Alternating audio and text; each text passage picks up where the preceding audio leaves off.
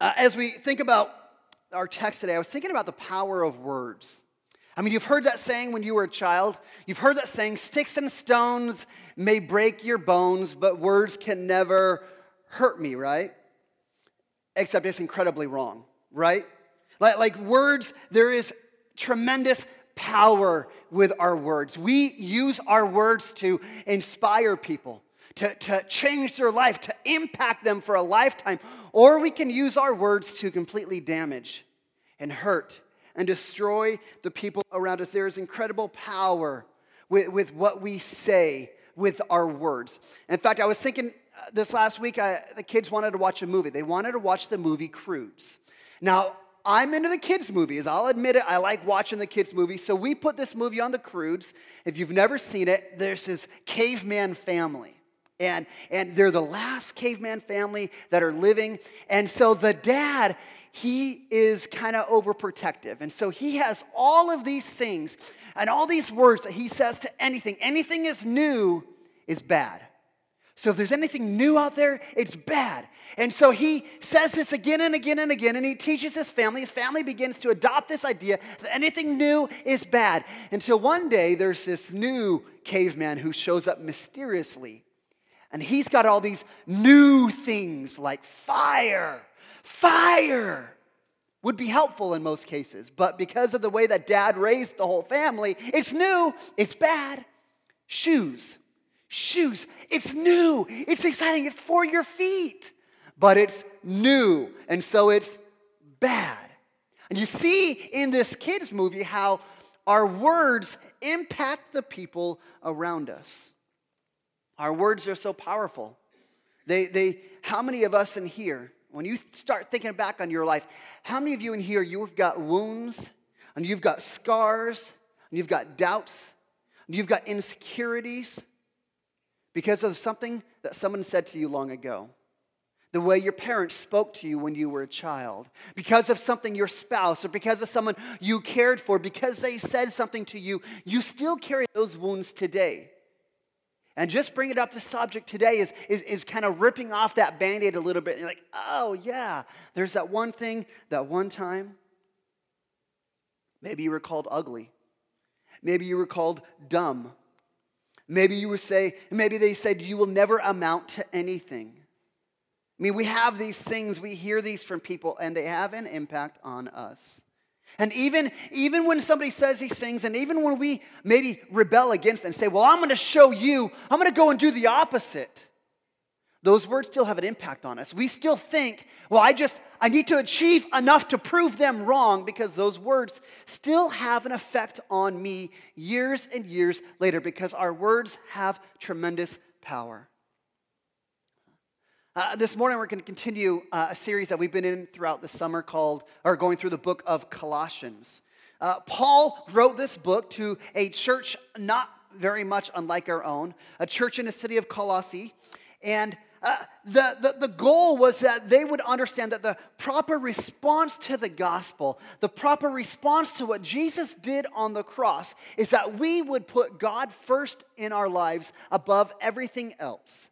That God would be first in our lives, and we would keep him there. We wouldn't graduate beyond him, but we would allow him to be first and foremost in our life. And we were in a section a couple weeks ago where we talked about what does maturity look like? What does it look like when we are growing in our faith? We're growing closer to God. What does it look like? And again, for Paul, he's writing to this church that isn't very much unlike ours. And there are false teachers in that church that said, hey, if you're going to be mature and going to grow in your godliness, then that means that you have these external religious conformity. And you begin to have all these rules that you follow. And Paul's trying to teach us that external religious conformity is a terrible substitute for Jesus. They're not even the same category. They're opposites. Religious maturity is not about rules. And we learned that religious maturity in our faith, is when we hold fast and hold tight unto Jesus. Like, that is what it looks like for us to grow as a Christian. That is what it looks like for us to be mature, is that we hold on tightly to the person of Jesus. Last week, Jake did a great job. He said, listen, if we are a new creation, if we are a Christian, if we've placed our faith in Jesus, then we are holding fast to Jesus, and how we do that is we begin to take off our old sinful habits, our old way of living. And it kind of gets this verbiage of clothing. Paul uses this verbiage of clothing, that if you are a Christian, that you take off these old rags. You take off these old things that used to dictate our lives. And this week we're going to see that he's going to say, now you put on something new. So you take off those old rags, you put on something new. Now can't speak for you, I can be honest for myself. As I read about taking off these old things, and now I'm a new creation, and now I need to put on these new things, and now as a Christian I need to be different. Sometimes I find that to be hard in my life. Like, I don't know if that's for everybody. I know that's for me. Where sometimes I read this, I'm supposed to not do these things, I'm supposed to start looking like this, and sometimes I think it's a little hard to make that happen in my life. I mean, my experience is I can try as hard as I can, with all of my might, to put off those old sinful patterns, to stop doing these things. But what I find is we have a very strong enemy, Satan, who always wants to bring to mind all of my previous failures. He wants to bring to my mind all the past things I've done. He wants to remind me of all those dumb things and point me back. Hey, this is what you've done. This is who you are, right? And so when I make a decision, man, I gotta be honest. I can't lie. It's kind of like Satan reminds me and says, Kevin, you always used to think it's easier for you to lie than to really deal with the root issues. And then Satan says, hey, Kevin, remember all those times that you lied? Kevin, you're just a liar. That is who you are. And Satan begins to fill my mind with all these things in the past and to say, Kevin, this is who you are. And this is where as men, we're going to make a decision. We're going to put off lust. We're going to put off pornography. Well, good luck, because Satan's going to remind you of all the times you failed. Remind you of how that makes you feel. Remind you, and it's going to pull you back into where you were. And it happens with all these things. Satan will bring to mind our anger. He'll bring to mind our drunkenness, our anxiety, our lack of faith. And he brings to mind all of our failures to say, remember who you are. And sometimes it's not even Satan. Sometimes it's not even Satan. Sometimes it's the people around us. People throwing hate at one another. Throw it right back at me. You know what it looks like. You've got friends. You've got family members. You've got teachers. You've got coworkers that say all sorts of things to you. You begin to believe those things. In fact, there's one of my kids, and I remember one year I was talking to one of my kids, and they said, Dad, I'm not very good at math. And I'm like, you're a genius. Like, what are you talking about? Well, my teacher told me I'm not very good at math. So that means I'm not very good at math, right? You guys have been in that situation? Somebody says something to you. You're ugly. You're a loser. You always fail. And these words have tremendous power over us. We begin to believe them. And even when we try and overcome them, it's to prove them wrong, to prove what you said about me is wrong. Now, again, I know that most of you are probably emotionally stronger than I am. And I'm okay with that. I'm okay admitting that. But if any of you are like me, I want you to look at what Paul says here in verse 12. He says, put on then, he says, based on us being a new creation, based on us placing our faith in Jesus, he says we take off the old person, and here I want you to underline these words, as God's chosen ones, holy and beloved. Again, this is so simple, but his words are so powerful. Because what Paul is trying to do is trying to remind them of who they really are. Trying to remind them, listen, this is who you really are. Again, let me ask you to do this. Let me ask you to think about your closest relationships. Your best friend, your spouse, your parents, your coworkers, your family members. Think about when you have an argument with that person and when you fight. And don't pretend that you don't do that, because that would make us all liars, right? Sometimes you have disagreements, you get into an argument, you get into a conflict. I want you to consider the words that you use in those arguments. Because I want you to recognize that our words have prophetic power to them. Our words have such prophetic power to them. And so you get into that conflict with your spouse, you get into that conflict with your parent, you get in that conflict with a coworker. And we say things and we just release a little bit of steam, and we say things like, oh, well, you're such an idiot. Guess what that person begins to start to believe? Well, you always get angry. Guess what that person begins to start to believe? Our words have a prophetic power to them. You always do this. You never do that. And guess what happens? We begin to believe the words that are said over us. Because that is the power of words.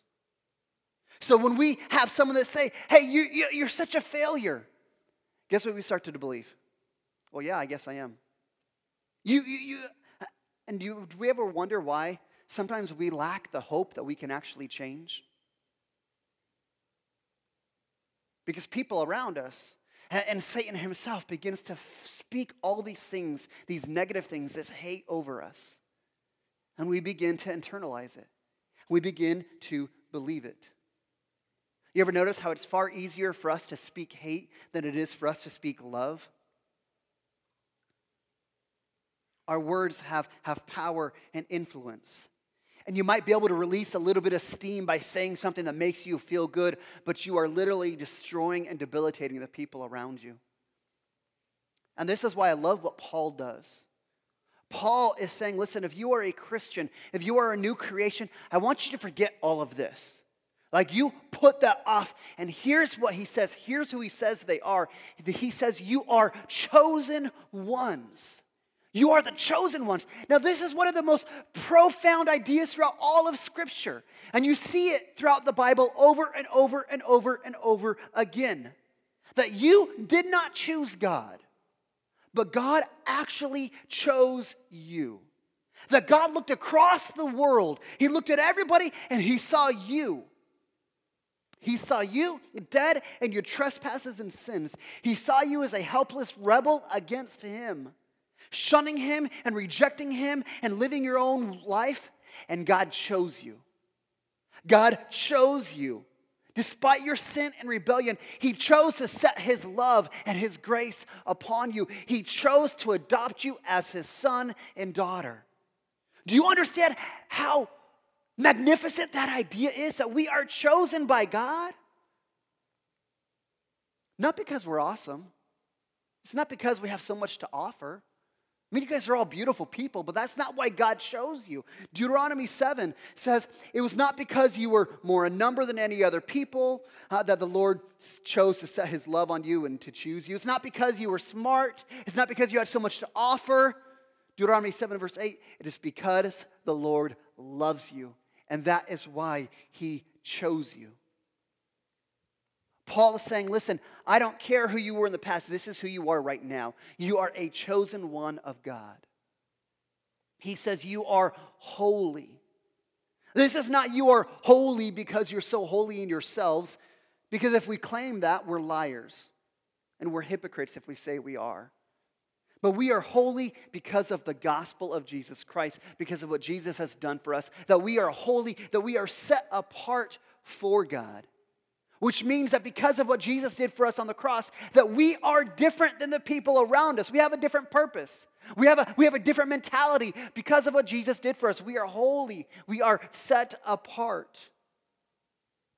Third thing it calls them, he says, listen, you are holy. You are chosen. He says, you are beloved. You are loved deeply by God. Just allow those things just to begin to simmer in your mind. And not thinking about, well, pastor's talking about the church. No, I'm talking about you. As a child of God, you are a chosen one by God. You are a holy one to God. You are beloved by him. Man, this is such a powerful thing for us to understand, an incredible truth. But our problem is too many of us, we listen to the hate all around us. The problem is too many of us, we speak hate instead of speaking love. And this past week, we listened to an audiobook by Bob Goff. And he hit on this idea of what's missing in our world. Bob Goff says, we need to tell people who they are. We become in our lives whatever people say we are. You ever notice that to be true? Now, I'm not talking about just having positive thinking. Like, you can tell me all you want, Kevin, you're going to be an NFL player. And I recognize, like, I'm not built for that. Like, I'm not built to be an NFL player. So no matter how positive thinking and no matter how much prophetic word you give to me, Kevin, that's just not in my cards. And I'm okay with that. It took me a few years, but I'm finally okay with that. I've accepted that. But when we begin to speak gospel truths over the people around us, that is when we begin to see people's lives changed. When we begin to understand, listen, this might be who I was, but this is who I am now because of Christ. I'm not defined by these things. I'm now defined by what Jesus has done for me. This is speaking gospel truths over people's lives. And it allows people to no longer listen to the hate, but now to begin to listen to the truth, to listen to God's opinion. And you know what happens when we begin to believe these things that the gospel says about us? It breeds hope. It breeds courage. That we have this confidence in God, that if I am chosen by God, then perhaps I can be changed. Perhaps if I am beloved by God, perhaps that this lying thing doesn't have to consume my life anymore. Perhaps if I'm chosen, if God has set His love upon me, perhaps this addiction doesn't have to guide my life anymore. I can become free. Because we've allowed the truth of the way that God sees us to dictate how we live. And it gives us hope and courage and confidence in who God is. And Paul is saying, listen, because you are chosen and holy and beloved, he's saying, listen, we need to dress the part. You've got to dress the part. Jake addressed this last week. He said we need to take off these old clothes, these old rags we used to wear, the old ways of thinking, the old sinful habits. They don't drive your life anymore. You take them off, and now you need to put on these new clothes. That should be clothes that drive how we live our life as a Christian. So what I'm going to do, we're going to go through this list together. But as we go through it, I want you to use this little scale. I want you to grade yourself. As we begin to look at what Paul says, this is what a Christian looks like. I want you to use this little scale that we've got up here. As we look at each one of these characteristics. And grade yourself. 1, yeah, I don't see a ton of this in my life. 3, sometimes it's there. Sometimes I exhibit this characteristic. And 5, it's regularly there. Notice I didn't say it's always there because, come on, we're human beings. But I want you to as we go through this list that Paul's going to give us, these characteristics, I want you to give yourself a grade for every one of these. It's going to be informative for areas that we need to grow. So first thing that Paul says, he says, be compassionate. He says, put on a compassionate heart. What does it mean to have a compassionate heart? It means that we have mercy and sympathy to those around us. To be compassionate means that we are no longer indifferent to the people around us. No longer are we cruel and harsh and cold to people, but we are compassionate. We wade into their story. We feel for them. This is where you begin to look at the people around us. You look at the person that you meet that's stuck in the addiction. And instead of judging them and being harsh on them, we think, man, I don't know the struggle that led to that addiction, but I'm sure there's a story behind it. That would probably break my heart. That means when we look at that parent who's trying to work their job and trying to raise their kids, and they can't do it all perfectly, we give them grace because we have compassion on them. That is where when we're driving to work and the guy cuts us off, Instead of honking our horn and waving at them with one finger, we have compassion on them because we don't know the circumstances that led to them being in that rush on this morning. We put on compassion. What's your grade for compassion? Second one that Paul gives us, he gives us kindness. Put on kindness. This is an action that reveals our compassion. Listen, you ever met somebody whose life, whose words, whose manner, whose smile just communicate kindness to the people around them? You ever met that person? Like you're just around them and you're like, man, they are just so kind. I love it. In fact, there's a story by St. Augustine. St. Augustine was a guy who was struggling in sin, struggling with life. And he decides, I'm going to go to church. And he goes and he hears this preacher and he realizes, the preacher wasn't that great. He wasn't that great. But he kept coming back. Eventually, he gave his heart to Christ. And they said, well, Augustine, what led you to that? And this is what Augustine said. He said, I began to listen and love God, not because of his teaching, but because of the way this man was kind to me. That's what led Augustine to faith, was the kindness of someone who was kind to him. It says, put on compassion, put on kindness, put on humility. Third one. That may be one of the characteristics that we need the most because it flies in the face of how our culture tells us to live. It flies in the face of how many of us live our lives and how we often raise our kids. We're taught we should be proud of our accomplishments. This is where self-promotion and boasting, we say these are the marks of a secure person, someone who is well-adjusted. And it's the complete opposite of the way that Scripture says we are supposed to live. When we say humility, we're not talking about self-deprecation, about cowering back. We're talking, humility means that we submit ourselves one to another.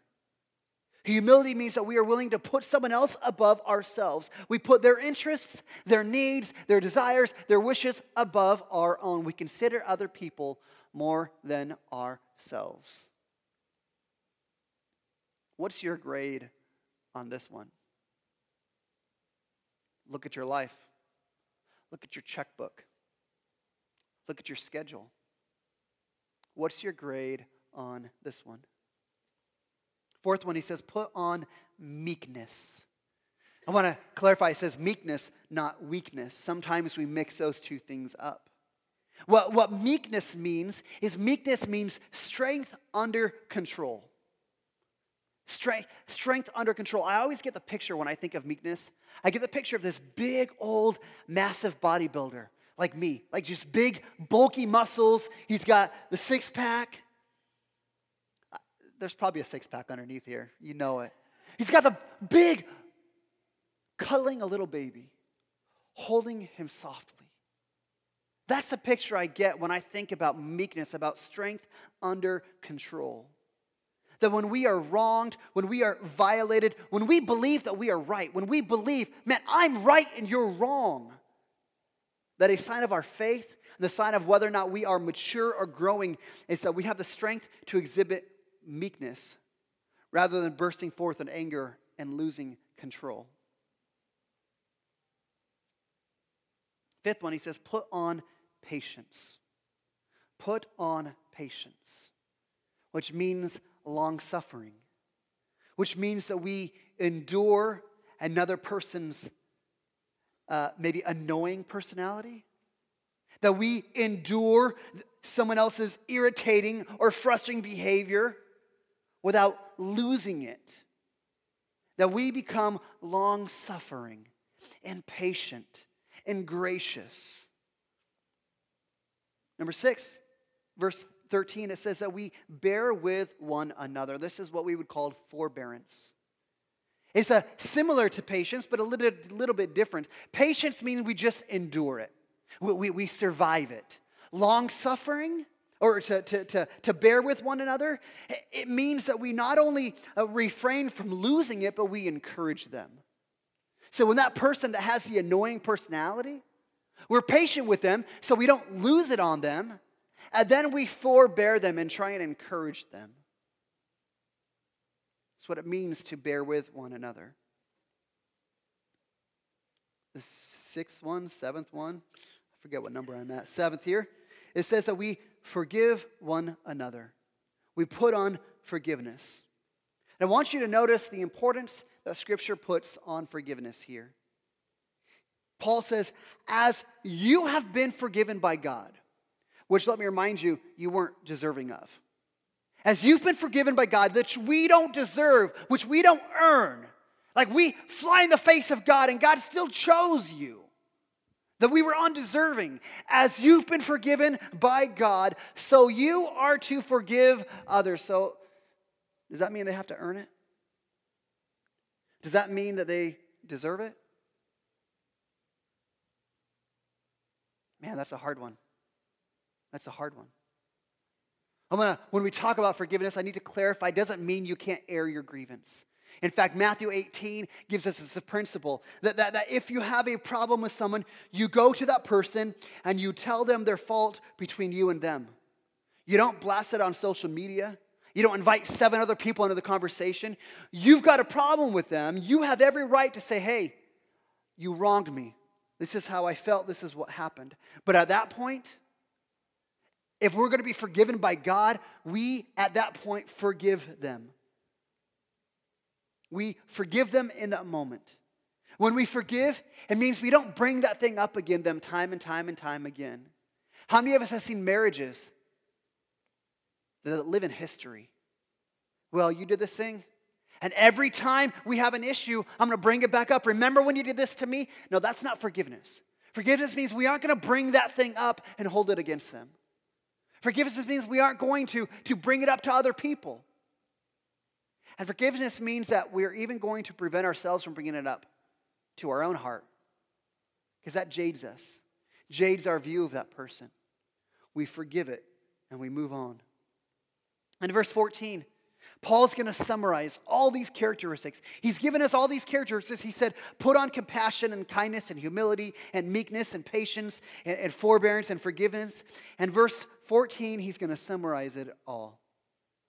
And said, these are the result of love.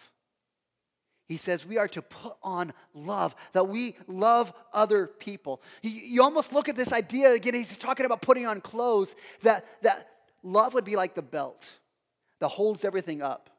You don't want to lose the belt. You don't want to lose the belt. Like it's the thing that holds it all together. Maybe for you ladies, maybe it's like the shoes that make the outfit like all, like, I don't know, whatever it is. But you understand the idea that love is the thing that holds it all together, that makes it all work.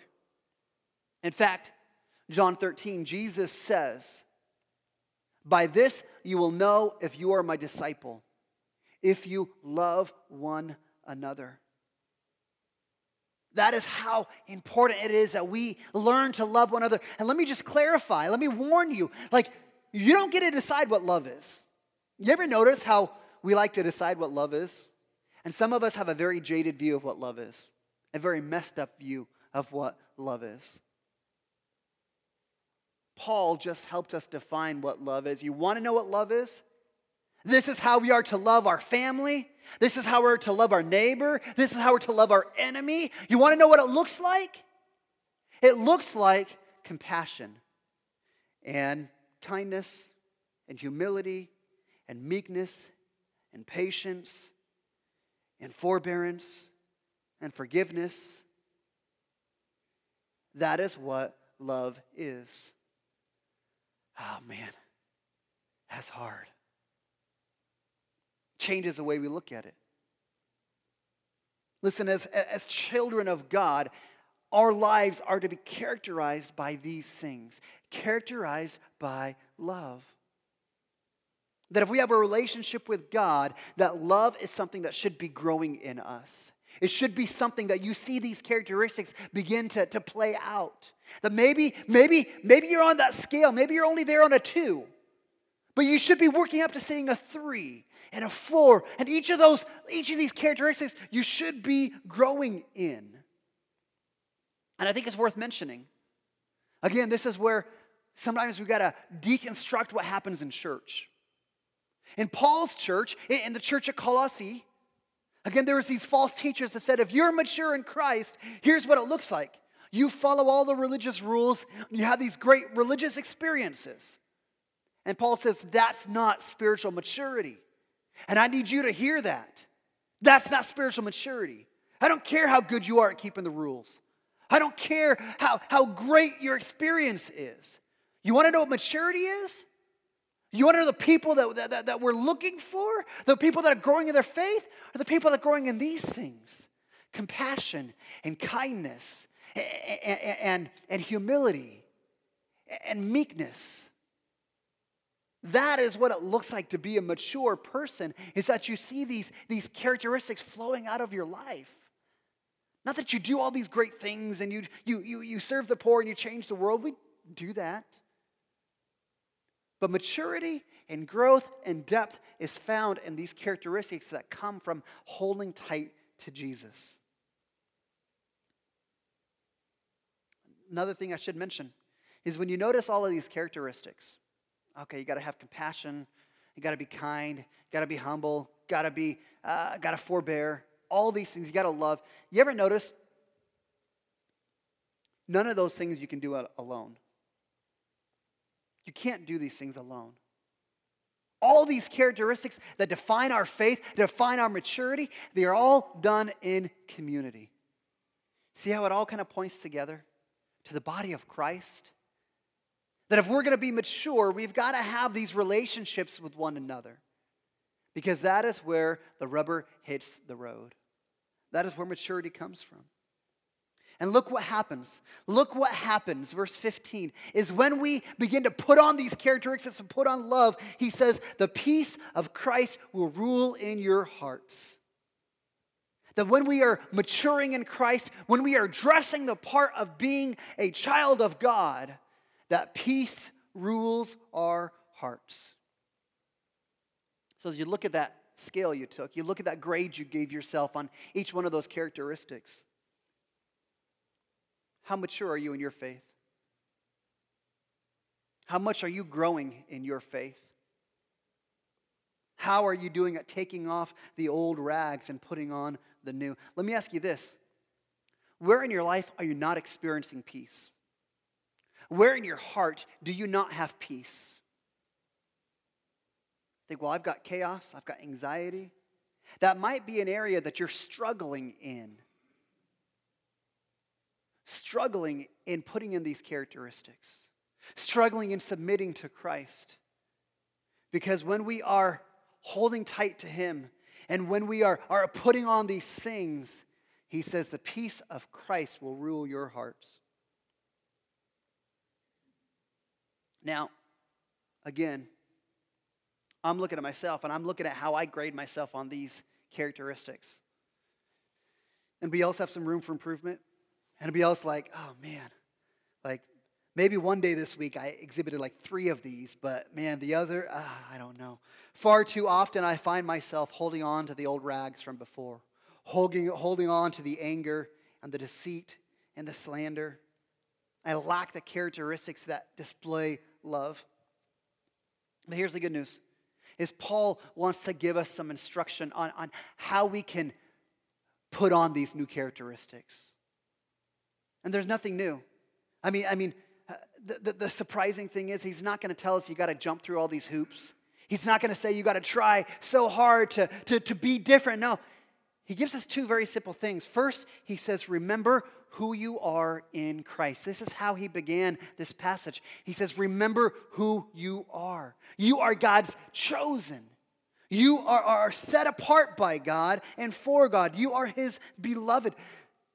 Why do we have such a hard time grasping this? Why do we have such a hard time understanding the identity that God has given us? So many of us in this room, we hold on to the past. We listen to other people's voices. We listen to Satan's subtle voice. And we think about who we were and we think that's who we are now. Well, I'm just the addict. I'm just the angry guy. I'm just whatever it happens to be. And sometimes it's not even Satan's voice or another person's voice that holds me back. It's my own voice. My own voice that says, Kevin, you don't deserve that grace. Kevin, you don't deserve that forgiveness. Kevin, you don't deserve a second chance. Sure, Kevin, maybe you've got the get out of hell free card, but you're still screwed up. You're still anxious and stressed out. Kevin, you are unable to really change and become a different person, to be victorious in life. You know what God wants to say to us today? He just wants to stand up and say, stop. Stop believing this crap. Stop allowing this to define who you are. He's up here saying, listen, I have defined who you are. You are chosen by me. You individually, you've been chosen by me. I have seen you. I have called you. I have called you my own. I have set my grace and my face upon you. He says, do you understand what the tremendous effort I have gone to prove my love for you? That I gave my only begotten Son, Jesus, to go and suffer a horrible death on the cross, to battle Satan and death and hell and everything, to walk out of the grave, to prove I love you. I've chosen you.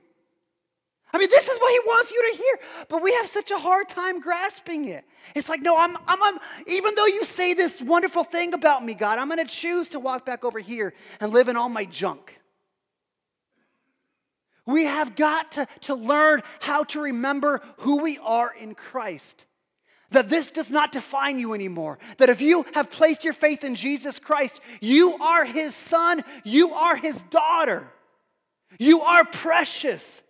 You have access to him. You have access to everything he has. He's made available to us. That God chose to set his love and grace upon us, chose to redeem you, and chose to forgive you. That God doesn't hold your past against you. God says that when we come to him and we confess our sin, that he takes these things and tosses them as far as the east is from the west. They can't be seen anymore. Yet why do we allow those things to dictate our identity?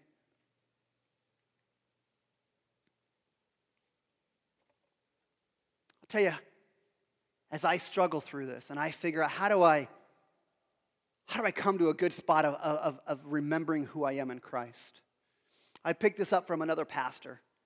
And he said there's these 4 prayers, these 4 ideas that he prays through.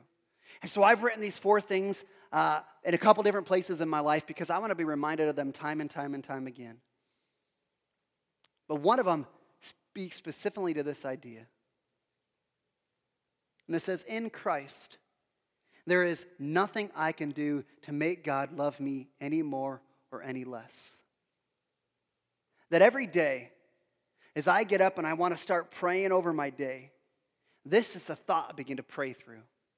God, today would you help me to understand that there is nothing I can do to make you love me any more or any less. You've already set your grace upon me. You've already set your face upon me. I am yours already. Not because of what I've done, but because of your grace. Pray through this idea. God, you are all I need for everlasting joy. My joy doesn't come from someone else. My joy comes from you. And for goodness sakes, can we stop dropping hate to the people around us? Can we stop dropping hate to the people we claim to love? Can we stop calling each other names? Listen, I don't care if you're angry. Do you love the person enough to stop dropping hate and those prophetic words that damn them? Listen, I would just say this. I would say in your relationships, take the word always and never out of it. Because they're never helpful. See what I did there? Always and never. They're destructive. They're not true. They build up walls. They begin to speak negative towards the people that we claim to love. Again, this is where we claim to love these people, and we're going to choose to tell them who they are in Christ, because it is going to help them become who God says they are. That we use our words with prophetic power to speak life and hope and love.